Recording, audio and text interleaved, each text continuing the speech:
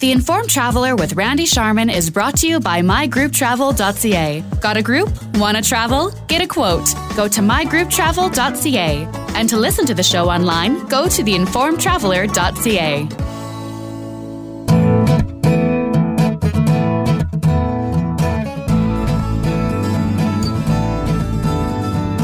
You're listening to the Informed Traveler Radio Show, and we start our show this week talking with Patrick Soika. He's the founder of Rewards Canada, and we invited him back to get some comments and insight on WestJet's announcement last week that their loyalty members can use their points on KLM and Air France flights. So Patrick joins us now. Hi, Patrick. Hey, Randy. Glad to be on your show again. Well, it's anytime a story comes out with loyalty programs and reward programs, you're the guy we like to go to. There was a couple of stories. The first one we'll talk about is WestJet. Their reward program is expanding to Air France and KLM. You can use, I'm thinking, you can use their rewards on Air France and KLM's airlines. Is that the gist of what's going on? That's correct. So earlier in the year, actually end of August, the first part of the partnership came out where you could earn WestJet dollars for flying Air France KLM, and vice versa. You could earn flying Blue Miles for flying on WestJet. Mm-hmm. Now they've both launched the redemption side of it. So now you can actually use your WestJet dollars on Air France KLM flights. And the way they run it, they call it their member exclusive fares. So it's not like your general WestJet rewards program where it's dollar for dollar. They give you a set dollar amount, and you have to have that amount to redeem for it. So, for example, if you want to fly Air France or KLM from Canada to Europe, it's 349 WestJet dollars. It starts at that amount. It can go higher depending on connections and other things, but in most cases, it'll be at $349 one way. So great option, seeing that Air France KLM fly to Vancouver, Edmonton, Calgary, Toronto, Montreal. So it just opens up so many more options for WestJetters. And then you can always connect, too, from smaller cities, Regina, Saskatoon, Winnipeg, you name it. Connect to any of those big cities to connect to Air France flights. Even on there, even though it's hard to find availability, I found a couple days you can jump on Air France's flight to Tahiti out of LAX.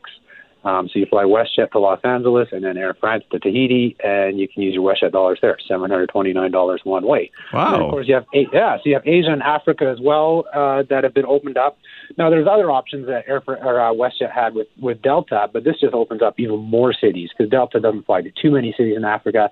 Air France, KLM do, so there's just so many more options, a lot more cities in Europe that you can connect to. Mm-hmm. This edition, and then Qantas should be hopefully still coming before the end of the year, truly make the WestJet Rewards program a true frequent flyer program now, because you can pretty much fly to anywhere in the world using WestJet dollars. So great news for members of that program. And vice versa, you'll be able to use your flying Blue Miles to fly WestJet within Canada, WestJet to the U.S., to Hawaii, you name it.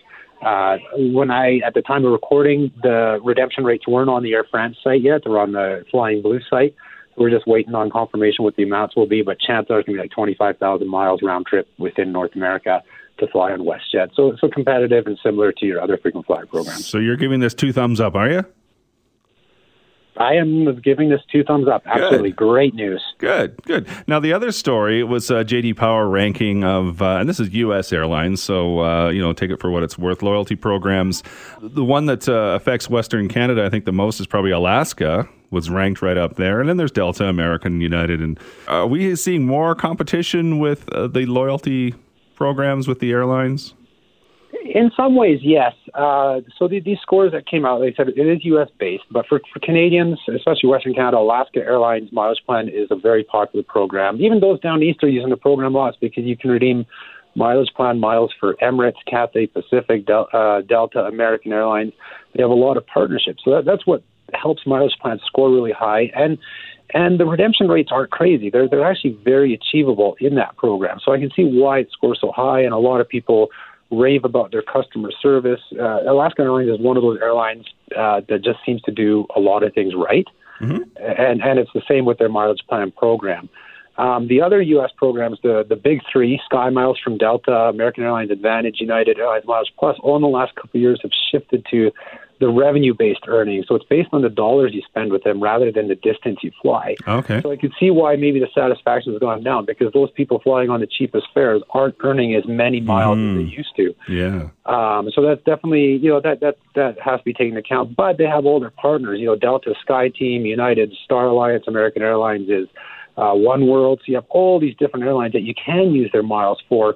So that's kind of where the advantages come through for programs like that, is just the different options for redeeming those points.